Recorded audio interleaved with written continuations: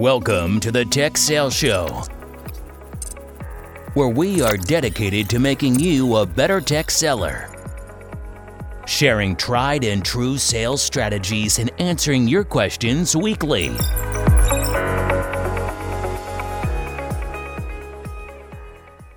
What's up, Brian? Hey, Bobby. Here we are, Series 15, Episode 2, Better Together, the Customer Experience. So last week we talked about really partnering in general for tech sellers, and we shared a few stories about the good and the bad. We also talked a little bit about the chicken and the egg and who came first, who's going to partner first. And in general, just really told some war stories about partnering. And today it's all about the customer and what in our 40 plus years of sales experience, customers have told us. And I bet they would tell you if you asked them as well, what is best for the customer as it relates to partnering.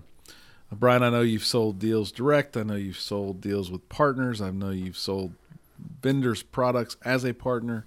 What in general do you think the customer wants most from the partner community? You know, in keeping in theme with the series here, I think the customer is looking to solve that business challenge, period. And they'd love to have a single throat to choke. I think they'll all suggest that. That's what they want, is they want one person to work with. But I think part of our job and what we do on a day-to-day basis is help them understand that there are companies that specialize on certain parts of equations. And at the end of the day, what the customer needs is that solution to the business challenge. And the way we accomplish that is through different parts. And it'd be great if it was all one partner, but the fact is there is a lot of value to having a group of partners that can deliver a fantastic solution rather than an average solution. Yeah, you bring up something that really is not going to be talked about this week or next, and that is that one throat to choke. And I've used perspective a lot last week when we talked. Man, the perspective changes there too quite a bit, because as we came together with Dell EMC and Dell and all of the RSA and SecureWorks and all these things came together, man, you would think, and I know Michael Dell thought so, we could solve anything, like anything. Yeah. We were the one throat to choke in IT, from storage to end user compute, printing, you name it, we could solve it. But you know what changed instantly when I was meeting with customers was, we don't want you to have that much control. We might have been saying for years we want one throat to choke, but now if we give you all of our business, we're way too tied into you. And Mr. Dell, you might take advantage of that situation, right? So you say that, then customers have said that in the past, but man, what about that one partner that shares the wealth with other partners and is the single point of contact, is the throat to choke? That's a pretty powerful statement, to be the quote unquote trusted advisor, but be bringing all the solutions to the customer. For sure, and we can think about it on multiple dimensions. If you think about a partner, they could have certain industry alignments. You know, they could work in the energy industry if they're down in Houston. You know, a company like Dell may not be able to. Well, Dell and Microsoft, those are maybe an exception to the rule. But some very large vendors can't necessarily put together a practice specifically for the energy market or for the financial services market. So when you think about alignment and how you solve the prospect's challenges to help them become a customer and get them live and successful in solving that business challenge, sometimes you got to think in different dimensions as well. Like what industry they focus on, what marketplace are they focused on, and then that's a great narrative back to the customer to say, yeah, of course we have a professional services arm, or of course we could do this work. But isn't there someone, wouldn't it be more interesting to have a partner that's aligned to your industry and your market segment that's done 20 of these projects versus this group, our group, that may be a little bit more generalized? I think you might have scared a bunch of people off there that they just give that business away, Brian. But, I think the net of it and what we want to talk about today is that overall experience for the customer. And then really three topics. I think customers want help, and we're going to talk through how and why they want help. We're going to talk about that if you do what Brian just said, you might lose a little revenue. My services team might not get the work. But what's the greater good for the customer and their overall experience? Last week we talked about, man, if you were a systems integrator and you built a SharePoint practice, what would that take? What kind of a heavy lift would that be for your company? And then would you really be the best? No experience, no project management, no stubbing your toe for the last 10 years on SharePoint projects. I mean, that's a pretty big ask to come up with. And then finally, we're going to talk about really how do we help each other and how do we help customers. And that's going to be through giving each other leads. And we'll dive more into that. And hopefully your ears perked up a little bit. But we're going to talk about customers want help. You may lose revenue, but man, let's give leads and see what happens. So customers want help.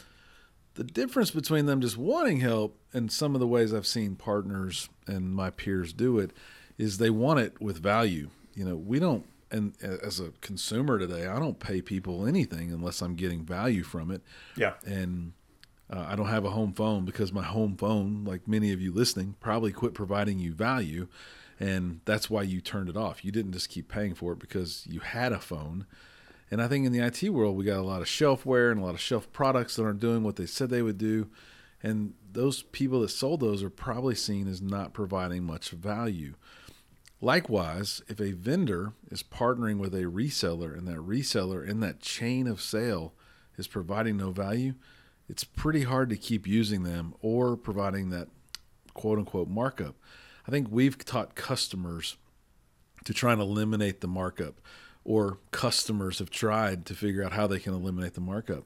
But that tells me, and I don't know what it tells you, Brian, but it tells me that those are zero value propositions, right? They have an intermediary that's just passing paper, probably creating more pain for the customer, and they're not getting any value out of it. That's the only reason they would try to cut that markup out. What, as a reseller in the past, what did you do to try and provide value both from the vendor to you, your business, and then from your business down to the customer? What were some things you did to try and provide value? Well, a couple of different things come to mind. I think one is the customer oftentimes wants a seamless experience between partners. So if they, let's say they can see the fact that we're not going to have a single throat to choke, or let's say maybe they didn't want that single throat to choke in the first place. They still want continuity in the pursuit cycle. So me as a reseller, if I was partnering with Microsoft on a deal, and this seems so basic, but my gosh, it's like I've been doing this for 20 years and I run into it every week, it feels like. There is no transition in handoffs and preparation that goes into partner-to-partner meetings.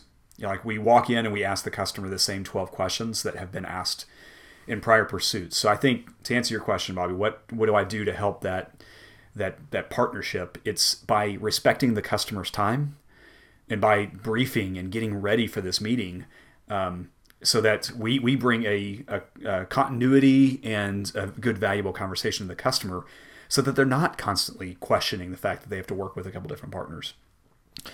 You mean just standing in the lobby you up right before the meeting doesn't work for you still? I mean, we've only been talking about this for 18 months. It's so great that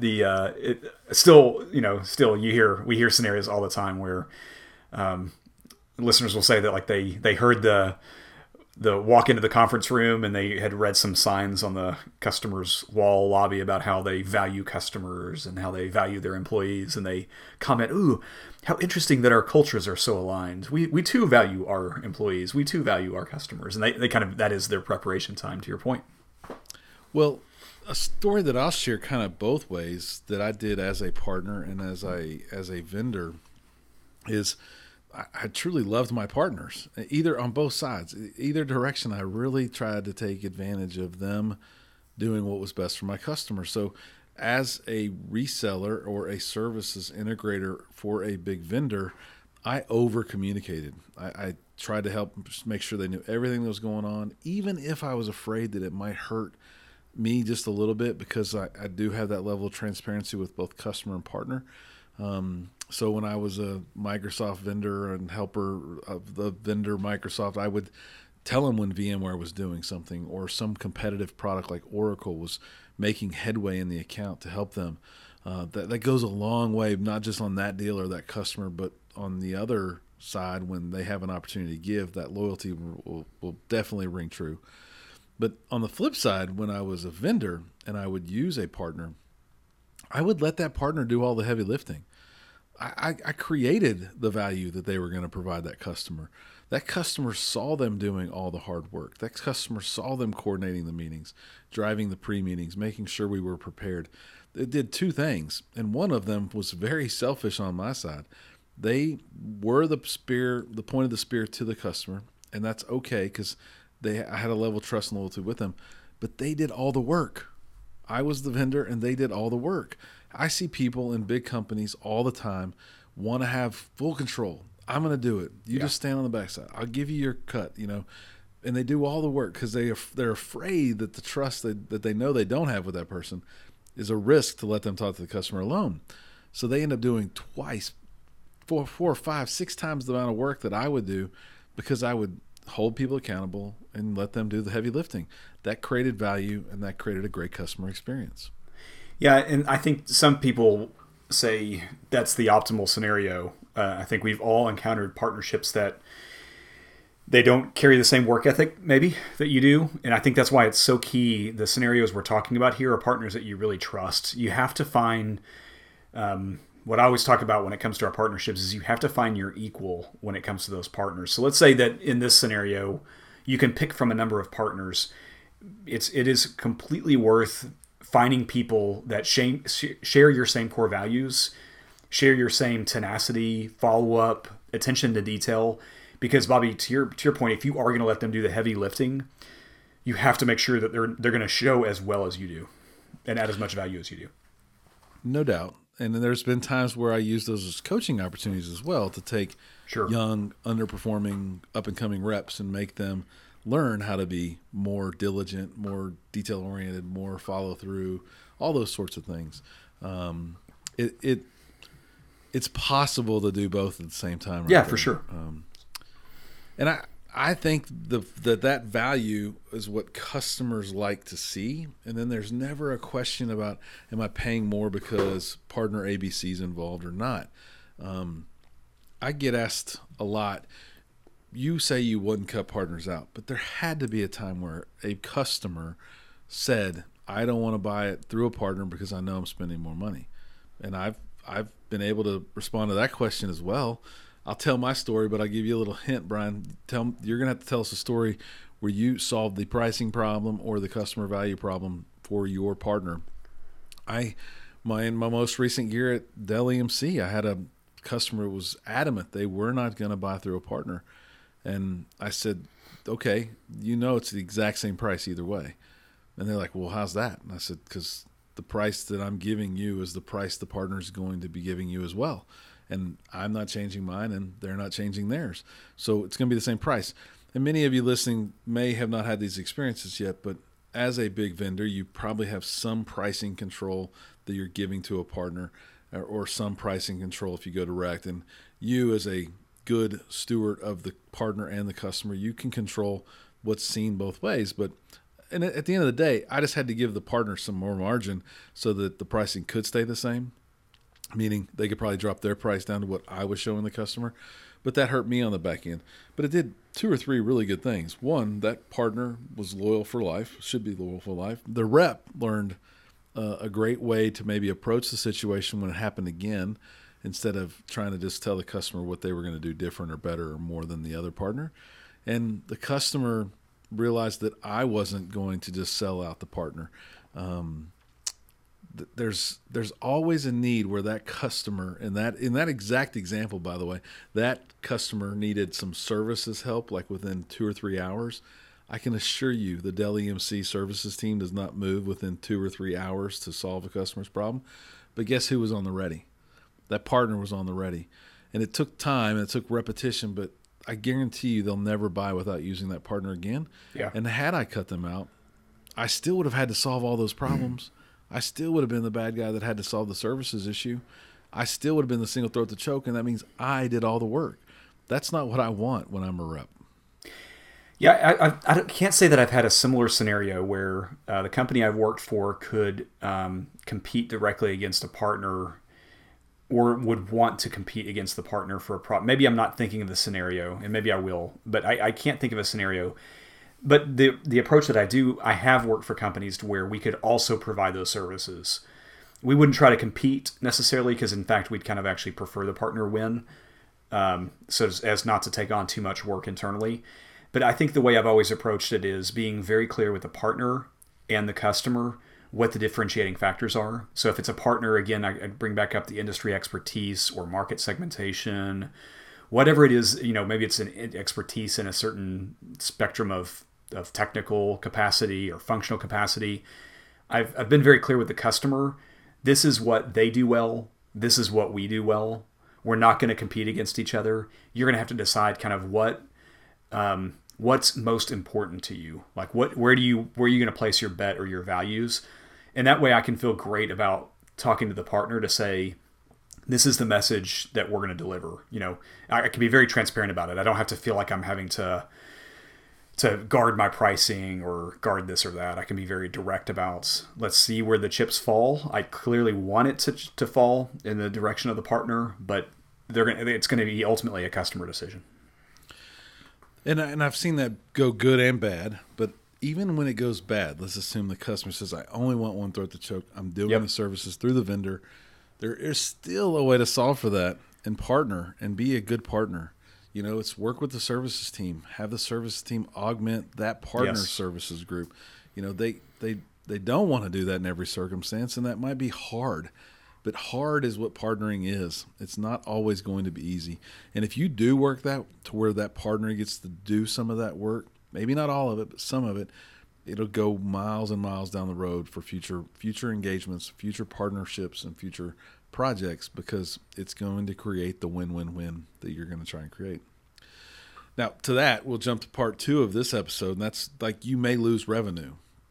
If you're the partner or the vendor or the reseller, any part of that chain, and a customer makes some demands, you might lose some revenue, but I truly do believe you gain so much more.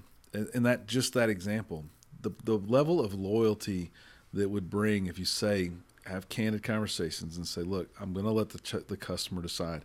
I want it to fall in your bucket. But if they choose us, I can't control that. But what I can control is working with my services team and trying to get them to get you involved so that you guys can do the work under us. Yeah. That's so much better than just, throwing them the services or taking the services yourself. You gain a lot. And I would say I still have relationships that I've gained for doing those types of things. It's a small, in the grand scheme of all you've ever sold, Brian, what would be like losing a third of one deal? Yeah. In the grand scheme of things, it's nothing. Yeah. As long as the only time I would feel like the only time it would frustrate me, again, just being really candid, is if I was playing, we talked about it in the first episode, if I was playing both the chicken and the egg, and I put a lot of trust in the partner, and I played both the chicken and egg here, gave them the deal, brought them in on the deal, whatever the case may be, and it was never followed up or never reciprocated or never, you know what I mean? Like there was no mutual partnership gain. And I think it's why it's so important we talk about kind of hitters knowing hitters. It's important to know who those hitters are, who those people that you can trust are. And the only way you can do that really is by doing deals with one another and partnering with one another. But you got to build that short list. It's not everybody that you're connected to on LinkedIn. There's a much shorter list that I probably look at when it comes to trust there. Of course. And I would say I've probably partnered one time with 50 people in my life. And there's a myriad of reasons why I did these one-hit wonders or these one-off deals and we never did work together again. Maybe I did it towards the end of my time at Microsoft. Maybe I did it at the end of my time of another career stop. But at the end of the day, you're going to have some one-hit wonders. But as you say, if I'm in a job, in a role, in a segment for quite a while, to build the short list of people that I'm going to really bet on with customers, with partners, then that's obviously ideal. But you still got to be the chicken and the egg at different times and go ahead and stick your neck out and have a little bit of trust. Just work hard to hold them accountable, make sure you're on the same page, and do the best you can. It's not going to always feel good, as you say, right? Yeah. And let's talk about partners, Bobby, and Tech Sales Lab. So if you've got a friend or somebody that you know that's looking in to get into tech sales, they don't have a path in because it's not as if there's like a degree program or a university you can go to get into technology sales.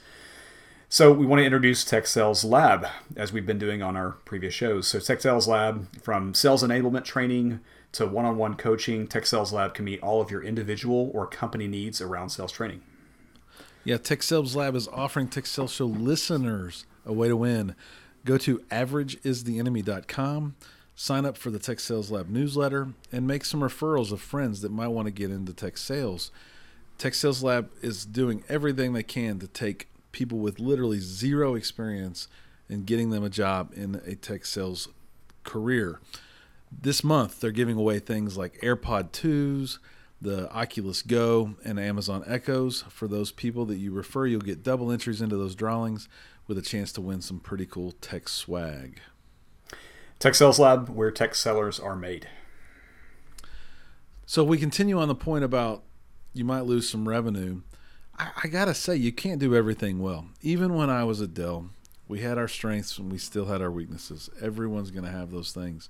You can't do it well. And we would work hard at times to make sure people weren't involved in the laptop sale or the server sale or the storage sale, but they'd still be involved in other stuff. And I don't know how everyone sees engaging with partners, but I've shared the marriage story a few times. But at the end of the day, it should be a long-term standing relationship that goes on 7 days a week, and you guys should be working together collectively and holistically. I've tried that, and I've been quote unquote cheated on, and it hurt, and it made it hard to look those partners in the eye and keep doing business with them. But there are also times where I have forgiven and forgotten and moved on past that. You as a company, whatever your company does, you can't do everything well. And for the customer's experience, you should be using experts that can do those things they need very, very well.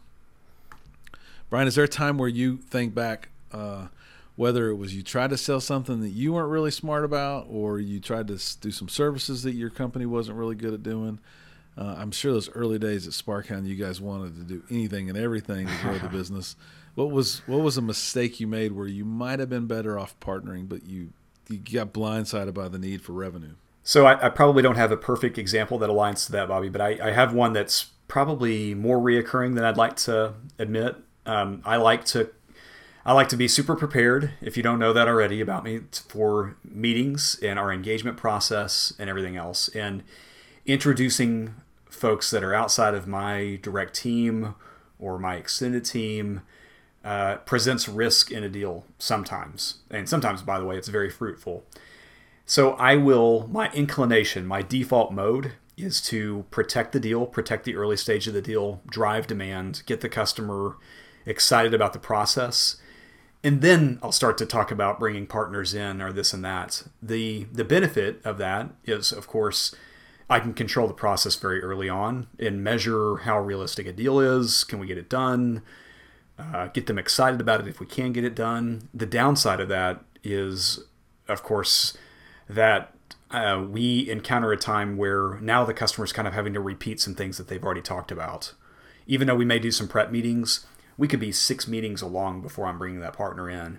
Whereas that partner could have been involved much earlier in the process, and we would have been in a much different position, right? Like we would have had better continuity. They would have learned some things early on. They could have brought something to the sales cycle early on. There's so many things that could have been improved by me bringing them on early. And it's really more selfishness than anything else, right? I want to control the process. I want to control the deal.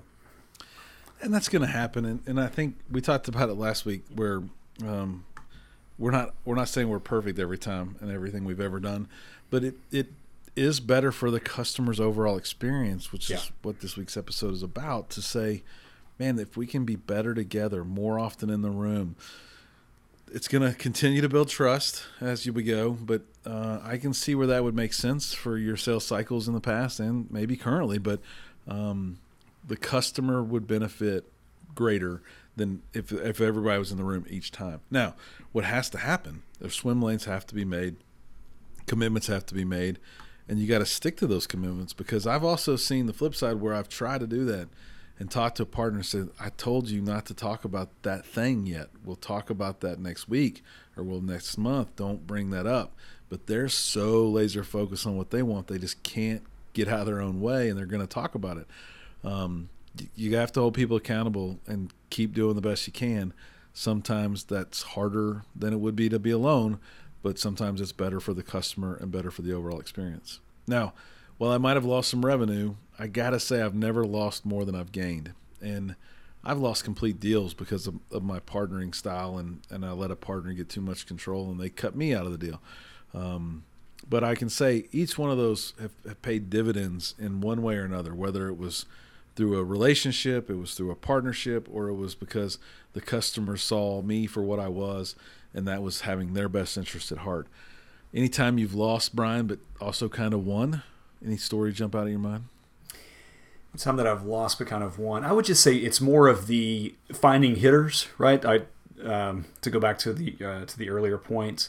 Maybe we both lost the deal. It's maybe not because of them, but in the process of that, I've learned how good a presenter or how deep knowledge this person has, which leads to wins further down the road.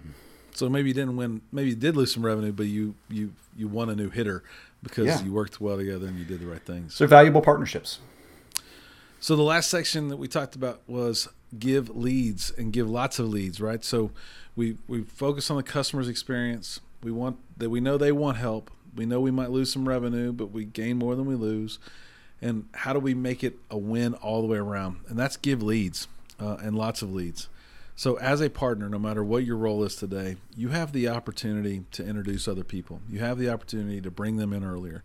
You have the opportunity to help a customer solve a problem that you can't solve with your bag of tricks today at the company you're working for.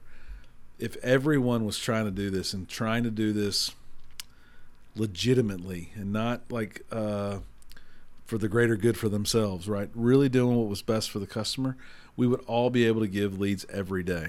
And I am not kidding, every day. What are your thoughts on that, Brian?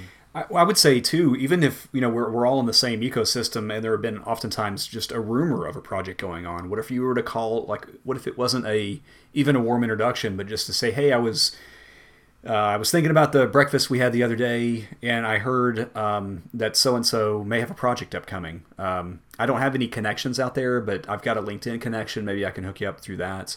It's showing that you're being thoughtful about the partnership and the prospective opportunities between the two of you.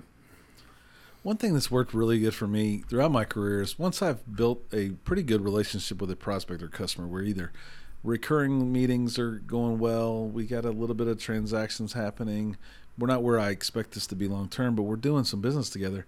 It truly is just asking them, who is your favorite peer? Who's your hitter in your peer set that may need my help? I mean, there's a reason why we're gaining this momentum together. Who do you know that I might be able to gain some more momentum with? And customers can give leads. They can make those warm introductions. It's so much easier to work with someone when you have a warm introduction, even if it is a LinkedIn message or a phone call or a text message. It just makes people want to engage a little bit more when you have that warm introduction. So with that, this week's challenge for me is to go give 5 leads to other partners. It doesn't have to be someone you're working with right this second. Go find somebody you don't know. Go tell them about that scenario of a project that might be happening. Do what you can to pass 5 leads to other partners and see what happens. I think you'll be pretty surprised on just what's going to happen in your inbox when you start sharing those leads. I agree. What if a partner had reached out to you off the back of a lunch that you had 2 weeks ago, and they said, "Hey, was thinking about you." I mean, that would be incredibly thoughtful. So, yeah, it's a great challenge. Well, customers are going to get involved, partners are going to get involved, and then you're just more opportunity to sell is going to happen. So it's all been about customer experience. It's been about they want your help. You may lose a little bit of revenue, but you gain so much more. And give leads, lots of leads. The challenge, go give 5 leads to partners. With that, I'll say average is the enemy. Average sucks. Thanks for listening to the Tech Sales Show. Thanks, everyone. Thanks for listening to the Tech Sales Show. Subscribe to our email list at www.techsaleshow.com and follow us on Twitter and Facebook at Tech Sales Show. Until next week, average is the enemy.